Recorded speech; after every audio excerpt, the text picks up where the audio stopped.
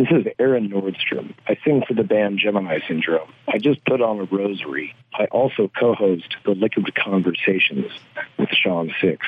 The reason I put on the rosary is because he put me on the spot, and I had to say a prayer. Here we go. What's up, Aaron? What's up, dude? I just took the rosary off, by the way. Yeah, my great Catholic upbringing right there, just it transmits through the airwaves over to you there in Las Vegas. So you can feel the power of God. Oh, that's perfect. That's Let me ask, at this point, was that too much? Was that too over dramatic or whatever? No, that's awesome. Okay, sweet. So it's nice that you and I get a chance to talk, and the reason I say that is that you and I just recently spent 5 days in a big square box of metal rolling down the highway for 5 tour stops of Gemini Syndrome's recent outing. And you and I guess, experienced life in a different way than you and I had together before. The way that you just put that was so politically correct. Like it was so like you were selling real estate. You're like, hey man, so we rolled down the street in this box and we played rock and roll shows. It was cool. It sounded like apropos pimping. And that was my Pinterest review. So I'm sure we'll come back to this point later, but I have to bring up now, as far as the description goes, as my Kung Fu teacher, who was on tour with us, my Sifu, said to me, we are on the train to Auschwitz. Like, no one ever in their right mind says, okay, so we're going to take 11 of you, okay? 11 people. We're going to put them in a vehicle-ish. It's not going to have air conditioning, and you're going to leave in July. And then, your only salvation will be, ice cream treats from the local truck stop. And maybe the fans might work for like 20 minutes, and then that, they'll die. The ironic thing about it, and we all talked about this as a group with everybody else from Gemini Syndrome, with Brian AP, Meigs, and your new enlistee, Nick. Yes, sir. We all talked about this in Akron and multiple times throughout the tour while we were all together. But the reason I wanted you and I to talk about it again is because you and I have known each other for a long time, and what we had wanted to do about starting this podcast to begin with was to have some real conversations about what goes on, not only in the music world, but within life. And I think that those 5 days that we all spent together in the box of metal rolling down the highway it was definitely an experience that I think a lot of people don't have any idea about, and 2, it might potentially take the mystique out of rock and roll and touring and tour buses and the lifestyle right away from them, because there was nothing easy or pretty about any of that at all. No doubt. One of the things that I love about you as a person is that you make me think about things in a way that I probably wouldn't have the other way. Right. Okay. With your influence. So, like you say that, we went through this whole experience, and we dealt with trials and tribulations or whatever. And it doesn't seem like the rock and roll dream. It doesn't. Like, we weren't. Well, we do have one strip club story, don't we? Oh, you weren't there. I wasn't there for that one. I missed that one. No, that was Albuquerque. We'll come back to that. There was one. But I wasn't involved, just saying. But like you think about, you go through these experiences and you drive down the road. The crazy thing about this tour was that the best shows we had were the ones where everything broke. Yeah. Everything failed. And maybe it's because we sing or play music that's more generated towards like strife and struggling, and that you try to like manifest that or something. Right. So you get to that moment where you've been in the fucking hot box for forever. Yeah. And you just want everything to die. And like, but we're still going to go on stage with love in our heart or something. It was very much so an exercise of futility sometimes, because when you hear, and I don't mean to demean this reference by any means whatsoever, because, you know, I support and feel very honored to have met certain people that have served our country in different aspects, whether it be municipalities or whether it be military or what have you, and they go off to these events. Some are wars, some are natural disasters, and some are, you know, man-made disasters that happen here, you know, fires or accidents or what have you. And there's something that you always kind of hear from these people that are with each other during those events. They're bonded from there on out because of the chaos, because of the struggle. And I feel more bonded to you guys in the band and everybody else, the crew, to your kung fu teacher, you know, to the manager, and to, you know, your merch person. I feel more connected to everybody just because we went through all of that. We literally sweated it out for 5 days without reprieve at all. And we went through some stuff that was slightly scary. We blew a tire on the trailer going down the highway doing 75 miles an hour and had no idea that it was even gone. Right. You know, a trailer truck had to beep at us, and then we thought they were crazy, and then a car went by and beeped at us, and we thought they were crazy, but hey, maybe we should pull over and get out, and certain things like that happen. As we're standing on the side of the road, you know, we're looking at each other, and we're all remembering something that happened recently with the band Adrenaline Mob. For sure. And, you know, stuff like, dude, you know, that's Shawn, scary. What's even crazier, so after you left up in Ohio, right, we finished the rest of the tour, and we left Albuquerque to go to Mesa. Right. And that was our last show. So we ended up on the side of the freeway for 8.5 hours, man. And there was like points where I was watching the 2-lane highway, and there was semis that were like head to head. Right. So you would feel the wind of that thing go by you. It's indescribable. Right. Like at any point, something can go wrong, and somebody in here is going to die. And that's a real thing. It is. It is. It's a real possibility, and it's really scary. But then in the moment, you have to be like, well, I mean, I'm here. Yeah. You just kind of have to accept it, I guess. Does that make sense? You know what I mean? Like, there's nothing I can do. I'm not going to post up like Superman and, you know, stop the trucks from taking out our RV or whatever. But you just have to know at that moment, anything could go wrong. And I guess just pray that you get the F out of there. It is 100%. It is a very sobering aspect that runs through your mind, because you know that, okay, look, I'm potentially at risk standing on the side of the road. I know that this really happens. Things like this happen in reality. It's not just a dream. It can happen to you. And you're trying to deal with it and just get back on the road and get to your next stop. And like you said, get up on stage and put up this facade like everything is okay. You're there to party. You're there to have a great time. You're there to give the fans the most 100%, 110% show that they could possibly imagine, and make new fans and sell albums and sell merch and live the whole idea, dream, image that everybody thinks about when they go to these shows. They struggle the whole week to work to save money to pay and go see you guys get up on stage and live that one moment for them, that short period of time, to let them, you know, express themselves and let out the anger and let out the frustration. And your frustration was just getting to the damn venue. And ironically enough, so taking that example, right, we went to Phoenix, we went to Mesa, we went to Club Red, and we played that show. We showed up 2 hours before set time. Right. We did a complete throw and go. I did press, I did interviews, still changed my clothes, and then still meeting up with friends and family that live in that town, right? Right. And then we still went on stage. And I think because of whatever we had just gone through, we played one of the most dire shows we've played in a long time. Right. Probably because that energy was coming out in full force, you know? And you get done, and finally, like, the body gets to let go for a second and say, okay, we're done. Right.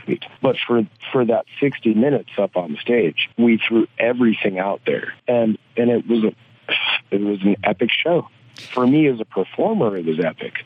I felt better afterwards, you know? Now, one of the things that we had talked about in Akron and multiple times throughout the 5 stops that I was with you guys is that the struggles and stuff that the band and everybody, crew, myself, so on and so forth, that we all experienced within that period of time. Mechanical breakdowns, no AC, small vehicle to put 11 people into.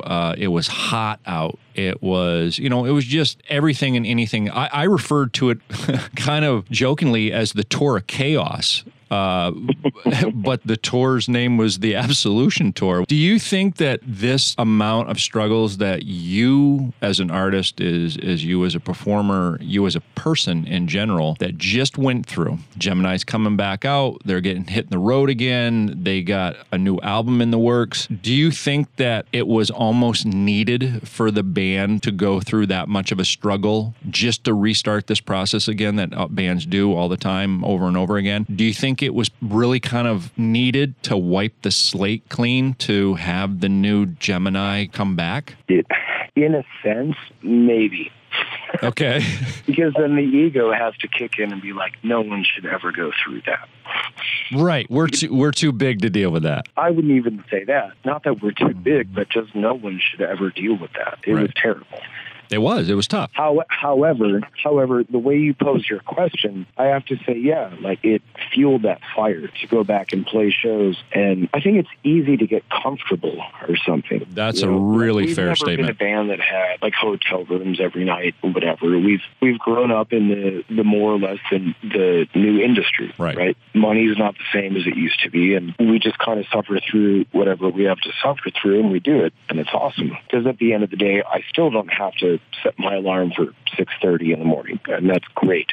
Right. But I love that. But then I deal with a different set of circumstances that are totally different. And like, how many times have you been on the side of Route 66, I-40 going west out of Albuquerque for 8.5 hours, wondering if one of these semi-trucks is going to crash into your vehicle and you're all going to die? Right. Probably not last week. So that becomes my skill set. That becomes my experience. So it goes. And I'm happy for it, man, because I got to go to those shows. We still got to play. It was weird because I wasn't with you guys for the whole tour, but it was kind of interesting, even that little sliver of time that I was with you guys. And saying that, I've known you guys for a long time, but as people, as friends, as artists, but experiencing that with you, I seen a change with you guys from when I met up with you guys in Illinois to where I got off in Ohio. And I noticed a change that you guys were really starting to settle into the sweet spot musically. Yep. As artists on stage every night. Yes, we were going through struggles. Yes, everybody was like, okay, enough of this shit. We can't take it anymore. Why?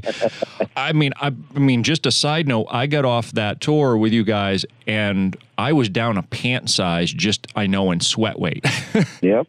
But you guys were really starting to settle into something that was pretty magical for me to see, because knowing that you guys have had some time off, everybody in the band has had personal struggles. You guys have had lineup changes. You guys are kind of settling back into a regular lineup that seems to be gelling really well. And I remember seeing you guys with older versions of Gemini Syndrome with different people in the band, and remembering how much I enjoyed the music then and how much I enjoyed you guys' company and friendship. But now even seeing it more, not to demean any of the previous versions, but now there's really something special that's starting to happen in my mind. Does it feel like that for you too? It does. And to use like an outside example, like as you try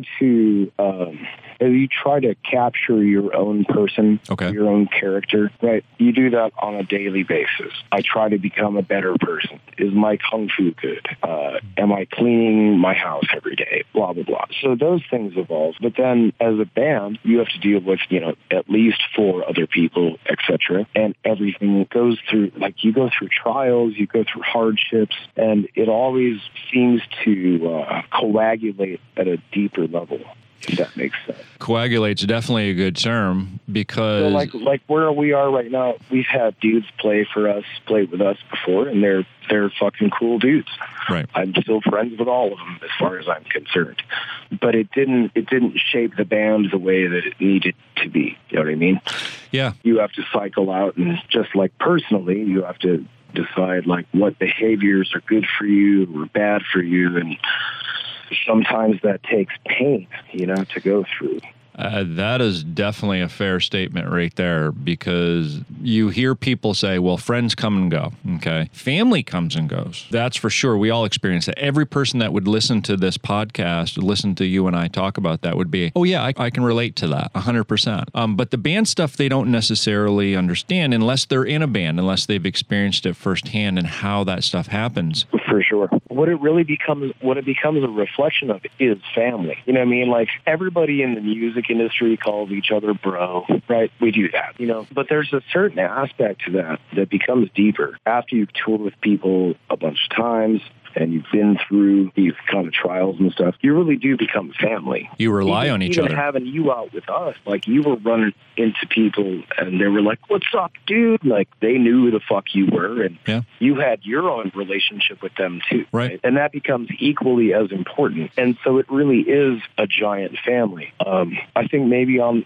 some level, like me being an adopted person, my identification of family is not so black and white. It's not blood. Right. But especially my tour family. I love all you guys like as equally as brothers and sisters. You know what I mean? And I think most people who do this gravitate towards that mentality or something. Well, speaking on that fact, on you coming from an adopted situation growing up, do you feel that being involved with music and being involved with bands has been your almost, your replacement family for whatever missing feeling or missing experience that you had being an adopted child? In a sense, yes. I don't know if I would use the word replacement. I don't know. Maybe not, though. Maybe I would. But for sure, it gave me this capability to connect to people without having a prerequisite. Like the blood didn't need to be there, the genetic. I can just be your brother because I choose to be. That's it. Yeah, I would say that it'd probably be fair that makes you more of an open person in general, a more open human. I mean, possibly, yeah. We're all jaded to a certain respect. Say modest to some extent, but no, for sure, because I can become close with anyone without, again, the prerequisite to have that, to have blood, to have some relationship that prior existed or whatever. It doesn't matter to me. Right. And at the end of the day, I think we all share, I'm going to get morbid, like we all share two things. We're alive and we're going to die. Right. That's it. That's all we have. So in the meantime, what the fuck are you going to do? Yeah, how do we pass the time in between the two events? I capture you and you go live in an RV incessantly for 5 days. We did. And now we're brothers. It is rather interesting because we keep going back to that. But it's funny because that seemed to be that was kind of like the epiphany for me, I think, in general. I had spent time out with bands before, but not to that extent of struggle. That was just the events have happened. Being around everybody, everybody having different personalities, and that, that's things that people can maybe relate to because in their own lives, okay, you have your certain group of workmates that you have, and you have friends in your social groups and stuff like that. Not everybody sees eye to eye about everything, and sometimes people squabble, and sometimes people get upset and stuff like that. Yeah, you know what? I think for the most part, we all respected that we all had differing opinions, but there was never any issue with that.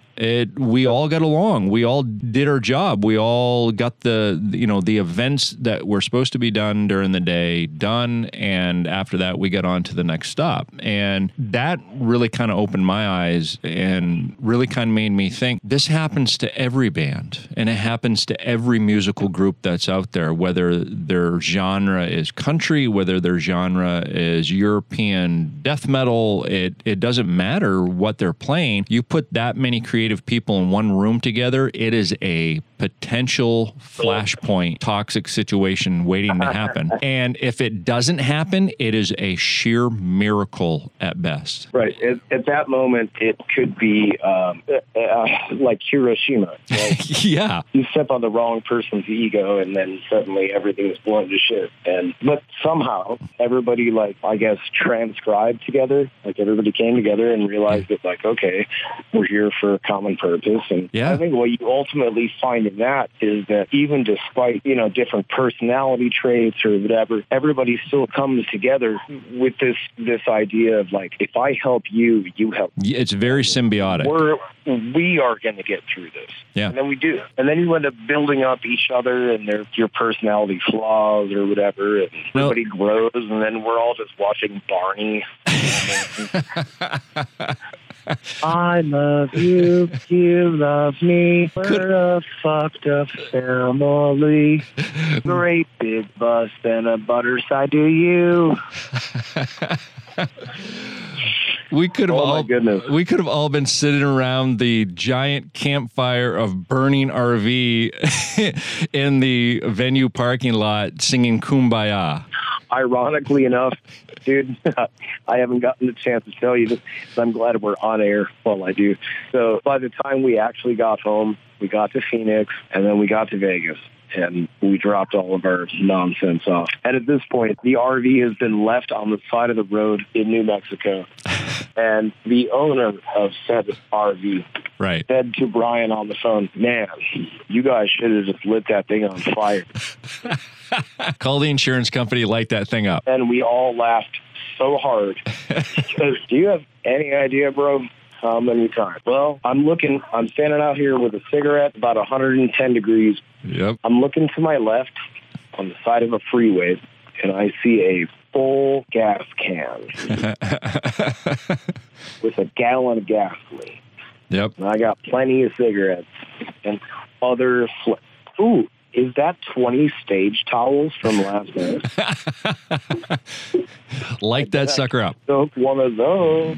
Well, like I said earlier, I think that the struggle on this one and the recent events of the band over the past year or so, and coming out with the name of the tour, the Absolution Tour, the new album, I have been fortunate enough to hear a good percentage of the stuff that you guys had been working on back when I was sitting down with Brian there in Vegas. And now that, you guys are working on lyrics and trying to finish this up, both you and Brian mentioned something when we were talking in Akron, that upon further reflection of what you guys had ready to go and when you expected to be able to release this at the end of 2018 or at the beginning of 2019, you guys are starting to maybe recreate some of the songs that you thought were a done deal, and things are starting to change a little bit. Yeah, it's all Meeg's fault. It's all Meeg's fault.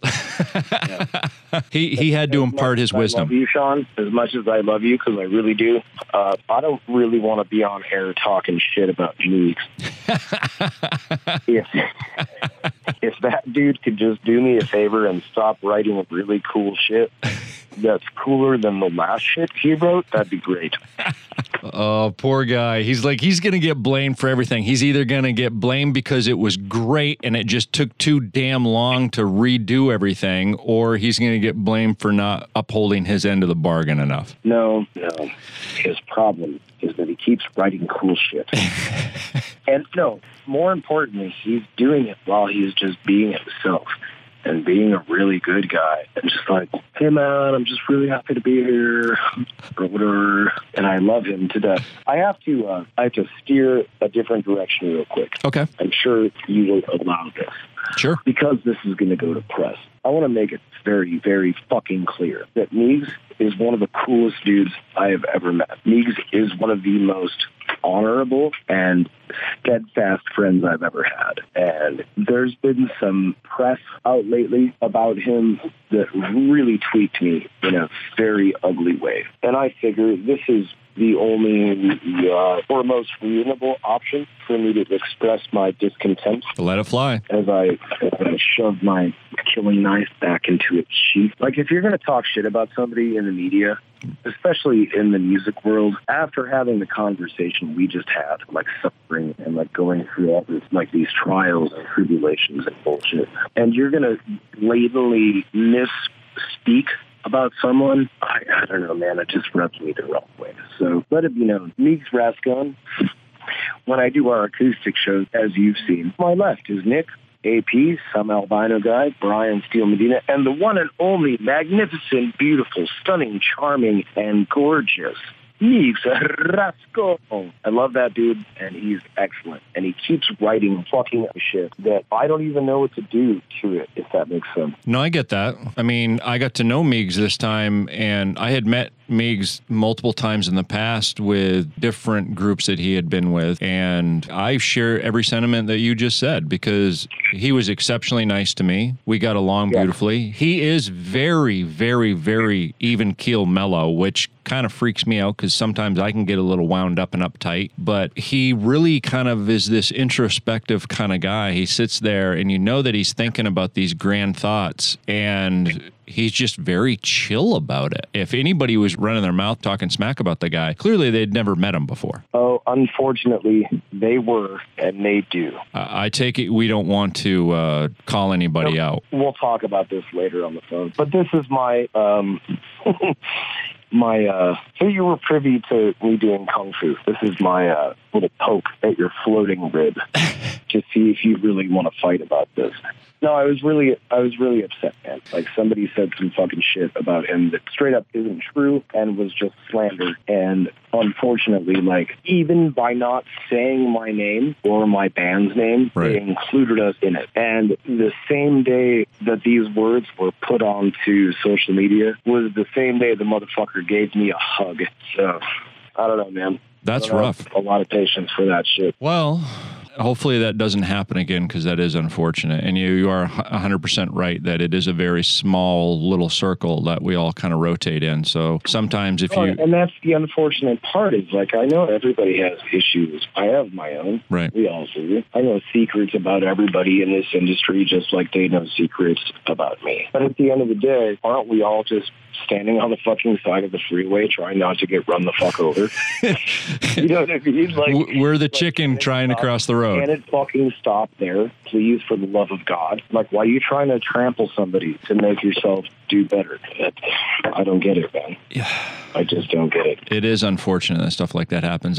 You know, we all try to remember that karma is a real thing, and sometimes our emotions get the better of us where we forget that. So, well, on a lighter note, I have to be the radio guy. I'm sorry, I have to be the radio guy. On a lighter note, we'll make the transition over to the funner topics. So we were talking about new music. We're talking about you guys looking at it and saying, okay, we're going in the direction. Meigs is writing this music. He's imparting his wisdom onto it. Oh, crap. Now we have to rethink things because why? Because it just makes sense. Where do you think you are now compared to the original kind of guesstimate on end of 18, early 2019? Do you think that you're extending further out into 2019 now? No, I think we'll have the record done by the end of this year. Okay. I think. Please don't fucking quote me on that. Damn it, because I'm always bad with this shit.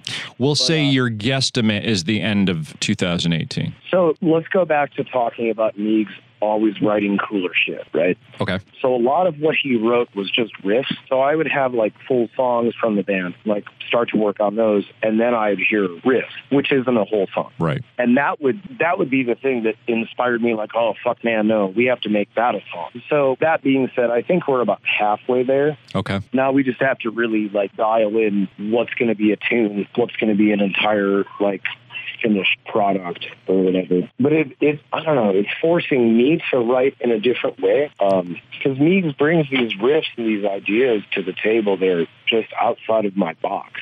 Simply put, it's just put outside of my normal, like, skill set or something. So I have to think about it in a different way, which is cool. I enjoy that. It forces me to come up with different ideas and write differently. You're growing. Yeah, so they say.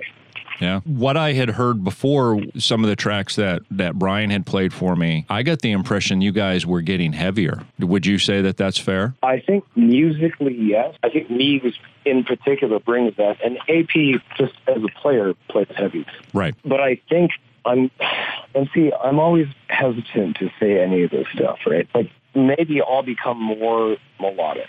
I'll become more singing on this record. Okay. But that being said, I could be totally wrong.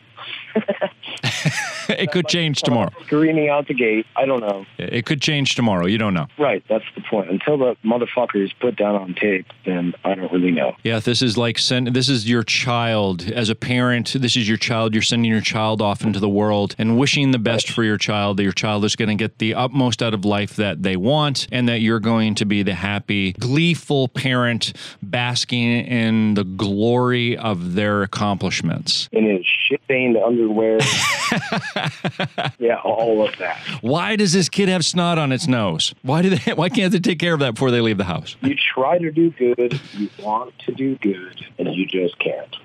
Right, exactly. No, I think, like the rest of my life, dude, I think this record is going to be some kind of culmination of my experience here, which is successfully what the last two records have been. And maybe that'll just be, like, for me, maybe that'll just be my own little self-deprecating glory or something. maybe it'll mean something to somebody else, God willing. This is why you and I get along so well, because we can sit there and be like, yeah, we have such positive thoughts about it. We know it's going to be great because we believe in our own product and we believe in our own efforts. And then we'll kind of smack ourselves in the back of the head and say, just don't screw this up. Maybe somebody will like a song on the record. Right. I don't know. And if they don't, sorry, I tried my best. Awesome. Aaron, I think this is probably a good spot for us to say goodbye to everybody until the next time that you and I can have our Jack Handy thoughts. And try to keep it somewhere in a straight line and not have it meander all over the road like someone who is falling asleep at the wheel. Well, since you still have the tape going, this is Aaron from Jack Handy, and you're listening to Handy Converliquizations. That doesn't even sense. Oh my God, that's the best right there. That's the best. Thanks, man. I appreciate it. Makes it. We'll talk again soon. Love you, brother. Love you too. The Liquid Conversations podcast is brought to you by Dirtbag Clothing. Wear it till it stings.